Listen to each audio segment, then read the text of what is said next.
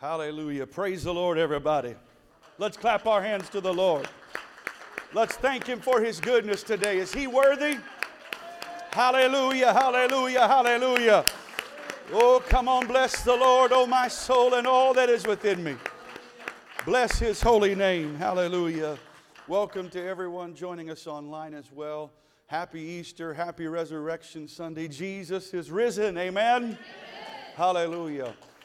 Hallelujah. Before we move into what we're going to do in our first half, I want us to pray. Finn this morning had an allergic reaction. This is Pastor Lucas and Sister Alicia's youngest boy, and he is presently on his way to Children's Hospital. We're going to pray that God will not only heal but make him whole. Amen? So can we stand together and pray and believe in Jesus' name? Lord, we know that you're the healer. We know that you can do exceeding abundantly above all we ask or think. And Lord, I pray according to the book of Acts 9:34, Jesus Christ makes you whole. I pray for a wholeness today in Finn's body right now. Not just a healing, Lord, but do a miracle in his life. In the name of Jesus, we pray. Restore his breathing functions. Restore, Lord, everything back to its normal places in Jesus' name. Hallelujah, hallelujah, hallelujah. Let's clap our hands again and bless the Lord. Praise God, praise God.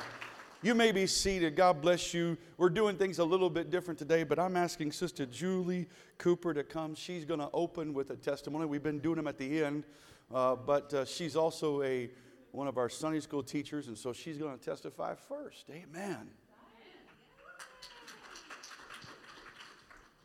Praise the Lord, church. I'm very nervous and have absolutely no idea how to start this off, so I'm just going to kind of jump into it. Let's go. Okay. So when I was 12, we moved to Brazil. And about 9 months after we had moved there, I was 13. And at around 5 o'clock in the morning, a group of men came to our house and knocked on our door. And we let one of them in because he was very convincingly dressed in police attire and said he was a policeman. And he was talking to us and asking us a bunch of questions. And finally, once it got to the point where it was too late for us to get them out of our home because we didn't have any guns or we weren't, prepared for this kind of situation, they all came in. It was about 5 of them. And they took us upstairs into my parents' room and sat us down and began interrogating us and began saying, "Give us your safe. Give us all of the money that's in the safe. We know you have one." We did not. There was no safe. The safe did not exist. So they were threatening us. They said that they were going to start with the youngest one. They were going to start killing the children and killing them in front of us if we didn't give them the safe. And they were going to start from the youngest and then just keep on going up until we gave up this fake safe that it didn't exist. And so after this went on for about 2.5 hours, them waving guns around and threatening us and telling us they're going to kill us and blah, blah, blah, blah, blah, and yelling and all of this stuff. So about 2.5 hours later, finally they were like, "Okay, enough."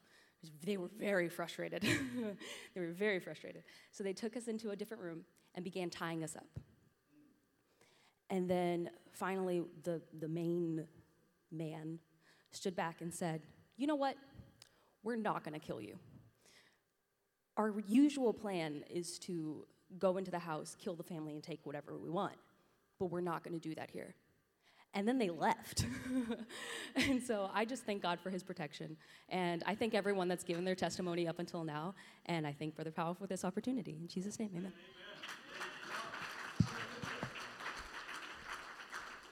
Praise God, praise God. Amen.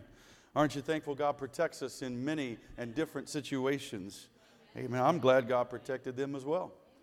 Amen. And brought them safely out. Praise God. If you have your Bibles, please join me. And I'm going to take us to the book of Romans.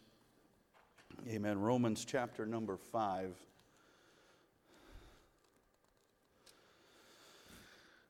Romans 5. And I'm going to begin reading at verse number 6.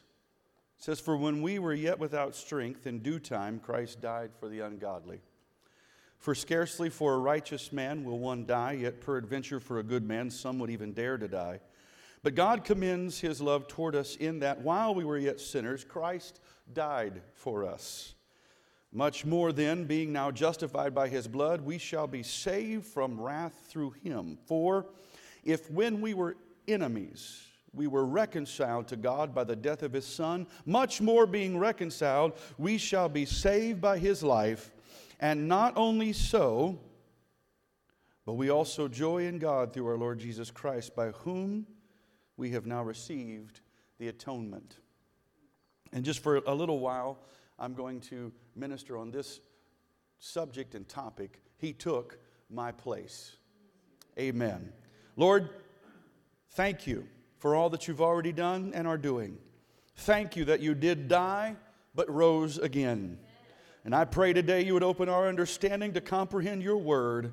In Jesus' name we pray. And would you say amen? God bless you. You could be seated. As a part of this Encounters with Jesus series we've been doing, let me say again, one encounter with Jesus is enough to transform your life forever. One encounter with Jesus turns mistakes into miracles, pain into purpose, and turmoil into a testimony. And haven't we enjoyed all these testimonies so far? Amen? All four gospel writers and Peter refer to Barabbas and the account of him being released and Jesus being crucified. Matthew calls Barabbas a notorious prisoner, which is defined as infamous, and that's not a good word, by the way. Barabbas was well known for his sinful, wicked, and abominable deeds. He's not someone you would want to emulate. Mark indicates that Barabbas was chained with his fellow rebels. In other words, like a chain gang. He was so evil, and there were so many of them that had been arrested. Mark also reports and records that he had committed murder in the insurrection or the rebellion. John just simply calls him a robber, and Peter calls him a murderer. His name might be one of the most nondescript names of anyone in the Bible. Barabbas or Bar-Abbas means son of a father. Well, every man here today is the son of a father. That's a very nondescript name. Now, if I said, Sam, right? There's a Sam. But if I said, hey, would the son of a father please stand? Very nondescript. But isn't it interesting that the Son of God was about to take the place of a nondescript son of a father? I've often wondered about Barabbas' encounter with Jesus. This series has been all about, and going to continue through the month of April, being about those individuals who had an encounter with Jesus. And our testimonies are reflecting that as well. I wish today I could travel back in time. I wish that I could get in Witt's time machine and press the red button and go back to the time of Barabbas and talk to him and interview him and find out all that was going on. I know that based upon who he was, he would have been knowledgeable of Pilate's releasing of a prisoner once a year. But I bet he would have never guessed he would be the one released. He was hated by the Jews, hated by the Romans, and as indicated by all the writers, the four gospel writers and Peter, he was a wicked sinner who robbed, murdered, and committed abominations. So you can imagine when the soldiers went to his cell and said, hey, we're bringing you out. It's time, and Pilate's going to release a prisoner. They've picked me. I'm going to be the one released. Yeah, there's two of you. They're going to release one of you. I can imagine that Barabbas might have been thinking, well, surely it won't be me. And possibly when he saw Jesus, possibly if there was any interaction that he had heard him speak or had talked with him or even had heard about him, I seriously doubt Barabbas would have thought, well, I'm going to be the one released and not him. I can guarantee you he's thinking, I'm going to be going back to jail and that man's going free. And so I have to wonder what went through his mind when all of a sudden the crowd cried for the release of Barabbas. I can imagine he was confused thinking, what? You don't want that man? You want me to be released? I'm a murderer. I'm a robber. I'm a thief. I'm the one that can be released? And it's very possible as he was being unchained and was released to go. Imagine as he heard Pilate say, well, what of Jesus? And the crowd began to yell, crucify. Again, I don't know for sure, but I have to wonder, did he then pause and say, crucify? What did that man do? I'm a murderer. I'm a robber. I'm a thief. I'm a wicked abomination. What did he do? I have to wonder, as Barabbas heard them, did he stay around? Did he linger? Did he observe the events of Good Friday? And did he observe all that took place? I don't know. Scripture doesn't tell us. In fact, this is the last we hear of Barabbas, other than Peter preaching about him in Acts chapter 3. We do know this, though. We do know that on the cross there were two thieves, and one of them, both of them had railed on Jesus, and one of them repented and made the choice to ask Jesus to let him be in paradise. We do know that a centurion realized that this was truly the Son of God. So it's possible that there might have been something touched the heart of Barabbas. We won't never know for certain. But I can tell you this, I'm just like Barabbas. I know what I've done, the wicked, abominable deeds that I've done. I can't tell you what Barabbas thought. I can only surmise. I can only guess. And since I'm the one on the microphone right now and I'm the one preaching, I get to be the one to maybe paint that picture. But I don't know for sure. There's not a history book. There's not a record anywhere. There's supposition, but there's no evidence of what might have happened to him. But I know what happened to Myron. You see, Jesus took my place too. I was the one that should have been crucified, not him. The wages of sin is death. I deserved death. I can't afford to atone for my sin. I can't study enough to figure out how to find a loophole somewhere to get out of my sin. I don't have enough friends in high places to try to get me, off in some court of law. The penalty of my sin was that I needed to die. But Jesus took my place. I'll never forget that night. I was 9 years old. And if I could just paint the picture for you, I was raised in church. And being raised in church, I had heard all the preaching about trumpets and the light shining and Jesus coming and the clouds splitting and all of this. And we lived at the end of a cul-de-sac, and my room, my window was right across the street from a football stadium, a high school football stadium. And this particular night, Dad had gone and taken Mom or went to pick up Mom from work, and I'm at home alone. I'm playing with my G.I. Joe or Legos or something. I don't know what I was playing with, but I was in my room playing. All of a sudden, the band started playing in the football stadium, and all the lights come on. And of course, the light filled my room, and trumpets and lights, and Mom and Dad are not in the house. And you can imagine a 9-year-old boy started freaking out.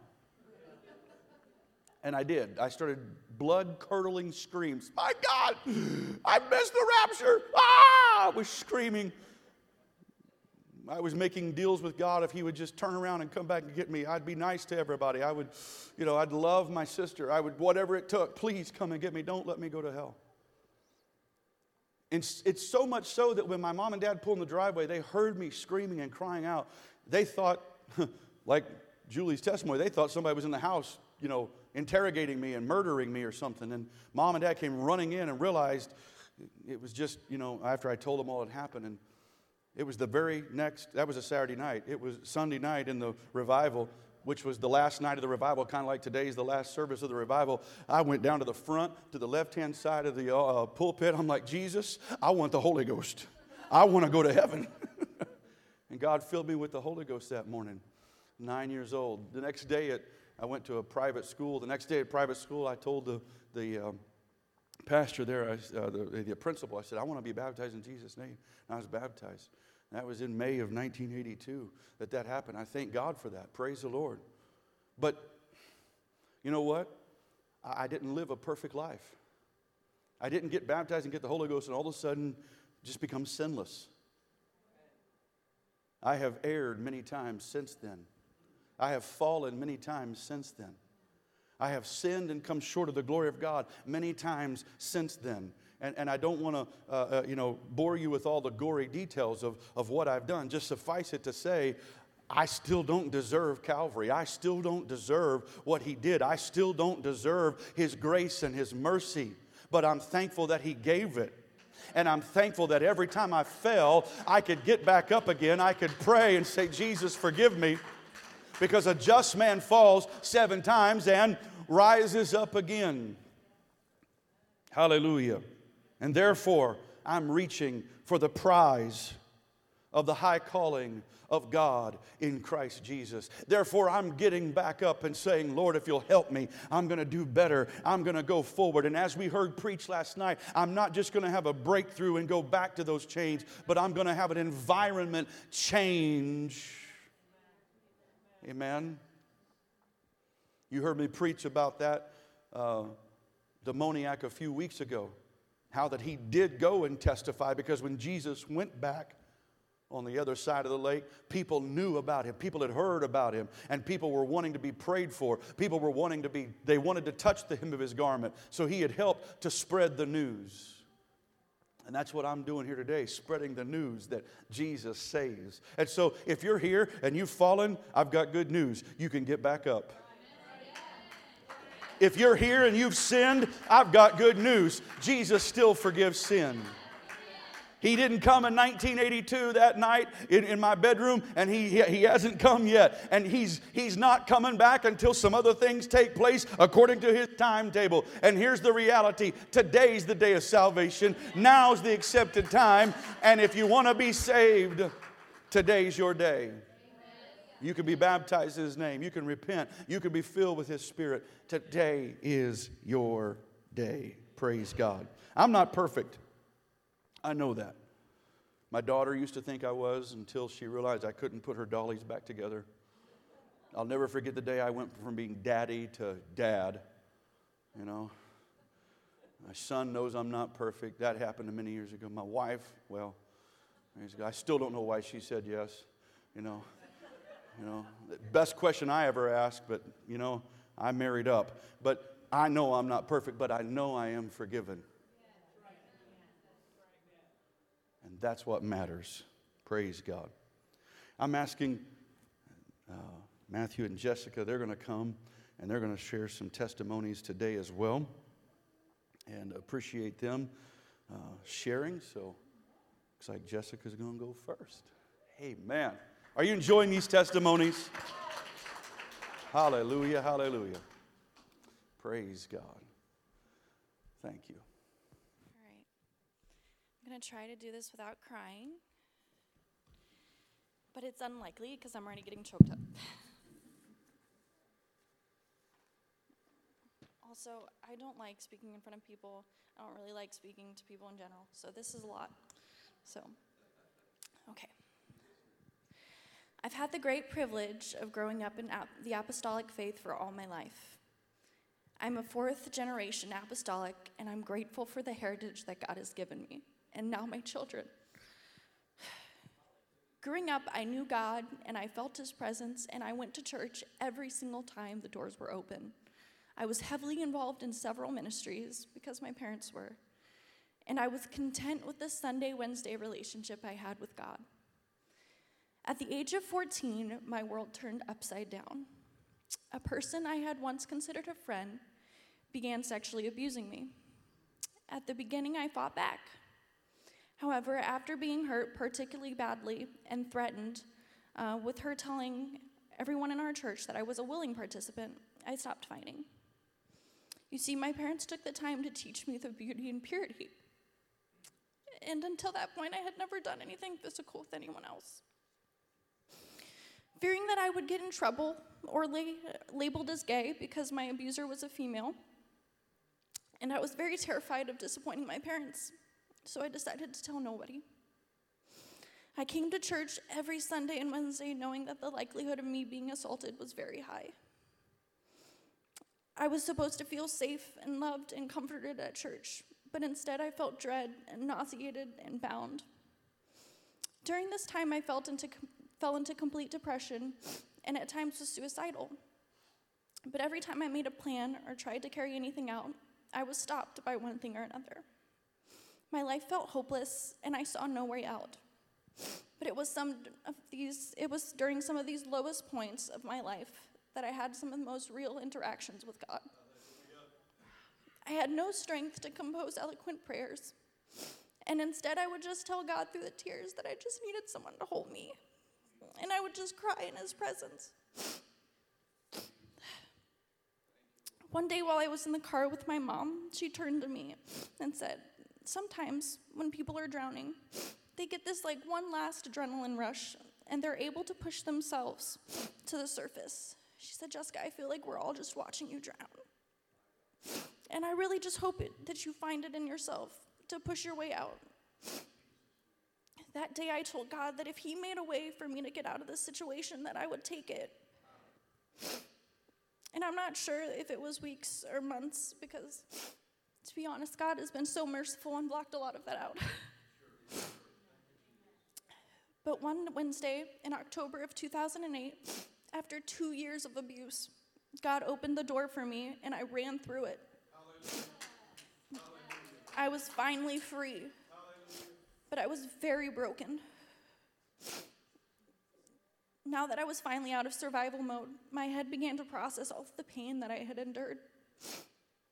I had such terrible PTSD that I hated being touched. I couldn't stand to be hugged, and I was very jumpy, and I had frequent nightmares. My parents assured me that God would heal and restore everything that had been taken from me. In his infinite mercy, day by day, God began to heal the hurt and brokenness I held on to for so long. One of the final parts of the healing process was God changing the way I saw myself after everything that had happened. I knew that God loved me and that he forgave me and that he was still willing to use me, but I saw myself as damaged, unworthy of good things, and tainted. In a dreaded conversation with my boyfriend, I told him everything that had happened because I felt like it was something he needed to know before the relationship went any further. I told him that I was okay with the fact that I was damaged goods and that I hoped it wouldn't change anything between us. That day, Matthew said something to me that changed my life forever. He told me that he didn't think less of me because of what had happened. If anything, he thought more of me and admired my strength and that it took to make to the other side. He didn't know it, but tears began to stream down my face on the other side of that phone. I began to realize that if he could see me that way, that God did too. And if they both thought that I was something worthwhile and something to be desired, something worth having, that I should maybe start trying to believe that as well. God took a really terrible situation and turned it into an opportunity for me to know him for myself, beyond what my parents had taught me, to connect with other people who have been in similar situations, and to show me his never-ending love and mercy. And I know a lot of other people have said this, but the Church of Omaha is a really great place to come and heal. And I'm really grateful.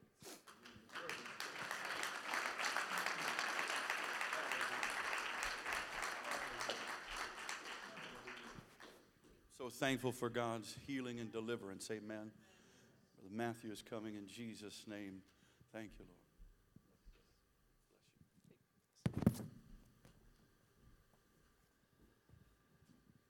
So, I like things to be structured. I like things to be numbered, go in a certain way. And so, I feel like since Brother Powell asked me, talk about this. And I mean, it's also just been throughout life, kind of thinking back on events and how things end up or get you to where you're at. I don't think it really makes a lot of sense. It doesn't seem to be very numbered or very ordered. But I just wanted to share some of the life events I think that have brought me here. So also, yeah, I'm also raised in church, several generations on each side of the family. And like Jess, that meant that was very, very involved in so many church activities and always at church, youth events, whatever, those kind of things growing up. But just because you're involved in a lot of activities and a lot of things doesn't necessarily mean that you have a great relationship with God. And so yeah, I found kind of in kind of late high school, going into undergraduate, I got involved in the sound ministry actually, and our church just so happened to be the way it was set up. The kind of the building itself, you had this main congregation, but then the sound booth was actually up on this second floor, and you were all by yourself up there, and it was a large enough ledge that when you sat down at the computer, because there's also the video stuff was up there, or at the soundboard, nobody could see you, which at that time in my life was like kind of the perfect thing, because I could just go up there and hide. And so what I found though is just there was so much emptiness inside that I would come to church and I'd turn on the sound equipment and I'd kind of mix the equipment while during song service, and then usually I'd lay down and I'd take a nap for preaching, and I would just sleep through preaching, and that's kind of how things went for a few years. And then, so I ended up moving away to go to graduate school in another state, and so then I'm out of the house for the first time, and so no longer am being forced to go to church. And so really I just stopped. I stopped going, or it was a slow process, and stopped going. But then, so this is kind of where some of the things start, where just these little failures that happen, and kind of humbling myself, and God humbling me and bringing me to places to where no longer looked so much internally, but start looking externally to God. So high school and undergraduate had been pretty easy things for me. I had done very well academically, but then going to medical school, there had not been, really first one out of the family to go to college at all, and so there was no really anybody helping me out or telling me how things were going to be. And so we did this orientation thing, and the people up front, they're telling you how hard it's going to be and how much you have to study and all these things, and I just remember thinking, no, this has never been, academics have never been something that's hard for me. I don't need to do this. Maybe like these other people need to do these kind of things, but this is not something that I'm going to have to do. Well, I got a rude awakening. So how the schooling worked was you would do 5 weeks of classes, and then you'd do a week of tests, and then that process kind of repeated itself. And so our first 5 weeks, we did 5 weeks of classes, then we took the week of tests, and we took 9 tests in that first week, and I failed 5 of them. And coming from something where these academics had not been something that was challenging for me, to all of a sudden that was just a huge slap in the face and a massive failure, and for me that was such a huge thing, just that failure, that I don't do failure very well. And that really humbled me, and you would think that would be something that would really, again, I think, cause me to not trust so much in myself, but to begin to trust in God. And I think at that time, the Lord was starting to work on me again, and hopefully, and try to set me in the right direction. But I had to have some more failures before really, hopefully, figuring things out a little bit better. And so went through schooling, ended up, figuring out that I had to study a lot, and ended up studying and brought things back. But then kind of how medical school works is that the first 3 years you do all kind of the required things, and then the last year is where you sort of do things that you're trying to see if this is what you want to do. But eventually, what you have to do is there's this thing called the match, and that's where because just because you finish medical school doesn't mean that you can practice medicine. You have to then do what's called a residency in order to get a license. And so you can finish medical school, and that is not, it's not really beneficial to you because you can't actually work yet. And so the thing called the match is where all the medical students in the whole country, you submit, you go on these interviews to different places that have residency programs, and it's usually within the specialty you want to practice in, which may be pediatrics, or it may be internal medicine, which is like adult medicine, or emergency medicine, something like that. And so you go on these different interviews, and then you go onto a website and you rank which one you want to go to as the top, and then kind of work your way down. And then also everywhere that you've interviewed at, those places will also rank all the people that they've interviewed. And eventually, on the day called the match day, the computer system lines you up with wherever you're going to go. And so it matches you to your top place, but also to the places that have interviewed everybody. It matches their top people. Well, I liked everything going through school. And so I had kind of changed multiple times what I thought that I wanted to do.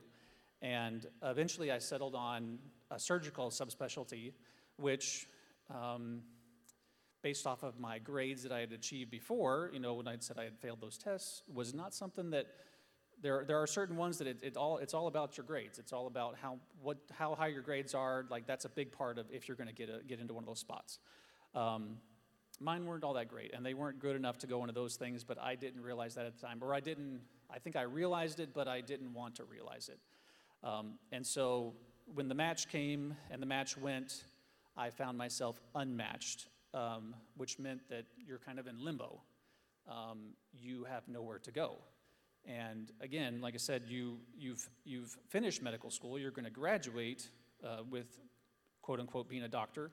But you can't actually do anything with that. You can't find a job. You can't work anywhere. You can't get a license in a state, and so again, you're just in limbo. Well, so I end up it's called a scramble, where you you call around to places and you see if anybody is willing to take you, and if anybody has any spots that are open. And I did find a place in New Mexico where it was a spot that was outside of a residency program, so it meant that it really wasn't going to count for anything. You would get paid some while you were there, but you'd have to reapply. And it was if they liked you, then they would keep you around maybe the next year, but nothing was guaranteed. Well, so I moved to New Mexico, didn't know a single person, didn't know anybody, and this was working in a surgical subspecialty, which meant that I was usually working for 2 weeks straight, and then I would have a weekend off, and then 2 weeks straight and a weekend off. And during that time, you're taking call, which was usually like a 36-hour shift, about every fourth day or every fifth day. And I just found myself absolutely hating life, hating all those things, sunk deeply into depression, and again, just feeling like such a failure. I ended up saying this was just not for me, and after 2 months, actually like 2.5 months, I quit, and I just decided to move back home with my parents. And so I returned to Arizona just with my head as low as it could be, such a failure, just feeling like such a failure. And it was really during that year, so I had several months, 6 to 7 months, to where I needed to figure out again what was going to happen with me, where I was taking my life to. And really during that time is when, being that humbled, finally had reached the lowest point that I needed to reach. That is when God reached down to me, and I recommitted myself and decided that, hey, I can pursue these things, and these things they mean things, to the world, but they don't mean anything to salvation, and they don't mean things to me. They don't define who I am, especially in God's eyes. And so, anyways, I recommitted myself, and then picked myself back up and decided to go into pediatrics, but then again, I wanted to share another life thing because, like I said, you have these multiple episodes of failure, and they kind of hopefully will bring you to a better place, and that's actually what brought us here. Was again, I completed training and took a job in Texas, and we thought the job was going to be, we thought we were going to be living in Texas forever, and we thought that was going to be the end all, and after 2.5 years there, the job just fell through. That some politics within the hospitals themselves had just completely dried up the patients, and so out of nowhere, really, I mean, maybe we could have seen it coming, but it felt like it was out of nowhere to us.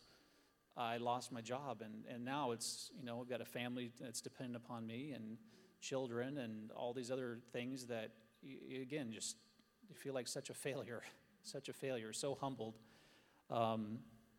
And then so we started looking for other jobs, and really, the job that I ended up finding here was not something that I was even, I saw it on paper, it looked really good on paper, but it was like, wait, I don't want to live in the Midwest, like, why do we want to go, and so actually we interviewed at other places, and this one, Jess didn't even come with me to this job because we thought it wasn't going to work as well because we thought we couldn't find a church that was close by because my job's actually an hour and a half north. But then I came and interviewed, and it was like, man, it just doesn't make sense that this great of a job, that God would show me this such a great job, and then there's no way that it's going to work out for us. And so it was after thinking about it and praying about it, we're like, oh, well, hey, how about we live down in Omaha? We'll go to a church in Omaha, and then I can commute to my work when I have to. And so that's why we end up here. And really, this has been like I said, I've grown up in church. This is definitely the best church that I've ever attended. And it's been I feel the most connected, and it's been the most beneficial to my life. And so I would just say, yeah, God leads you through all these things. And it's kind of, it's person to person. I haven't had to experience the things that other people have testified have, but for me as the person, failure was something so devastating. It took me to my lowest place, and so I think, yeah, God tailors things to us, or trials to us, to help us grow as individuals. But anyways, thank you.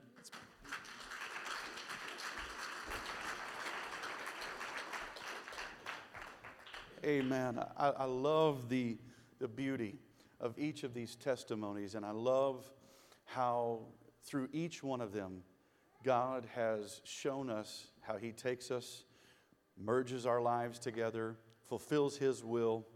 There's all different walks of life and backgrounds that we've come from. Amen. But isn't it good to know that God loves all of us? Amen.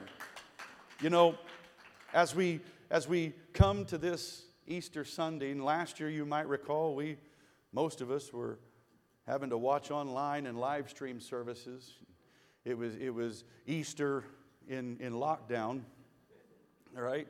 I'm just glad to know that a lockdown never kept him in the grave, though. But I want to share this with you as we think on this day and as we get ready to go into our second half. We're going to open second half with communion, by the way, and ushers are going to be standing at the door. So when you go out or come back in, if you want to get your communion cup ready. And for our guests, if you feel comfortable, I'm comfortable with you receiving communion as well. But we'll do it together at the beginning. And parents, I leave that up to you with your children, okay? But let me say this in regard to our testimonies. When we find the Bible opening in the book of Genesis chapter 4, it was one lamb for one man, Abel. Later in the book of Exodus, just before they leave Egypt, it was one lamb for one family. When they get into the wilderness, it becomes a lamb for a nation, one nation. But I love when John the Baptist looks and he sees Jesus coming. He says, "Behold, the Lamb of God, who takes away the sin of the world." Not just a man, not just one family, and not just one nation, but everybody. And so no matter what your testimony is or where you've come from, behold the Lamb of God, who takes away the sin of the world. Can we stand together and love Him and bless Him? Can we clap our hands and thank Him for His goodness? Thank Him for His truth. God, we love You and praise You. We bless You and adore You. Hallelujah. Thank You. Thank You. Thank You, Jesus. Thank You, Jesus. Hallelujah. Praise God. Praise God. Again, for all of our guests, we welcome you. We're glad you're here. Those of you online, we welcome you. We're going to take about a 10-minute break. Please come back and be ready. Grab your communion. God bless you in the name of Jesus.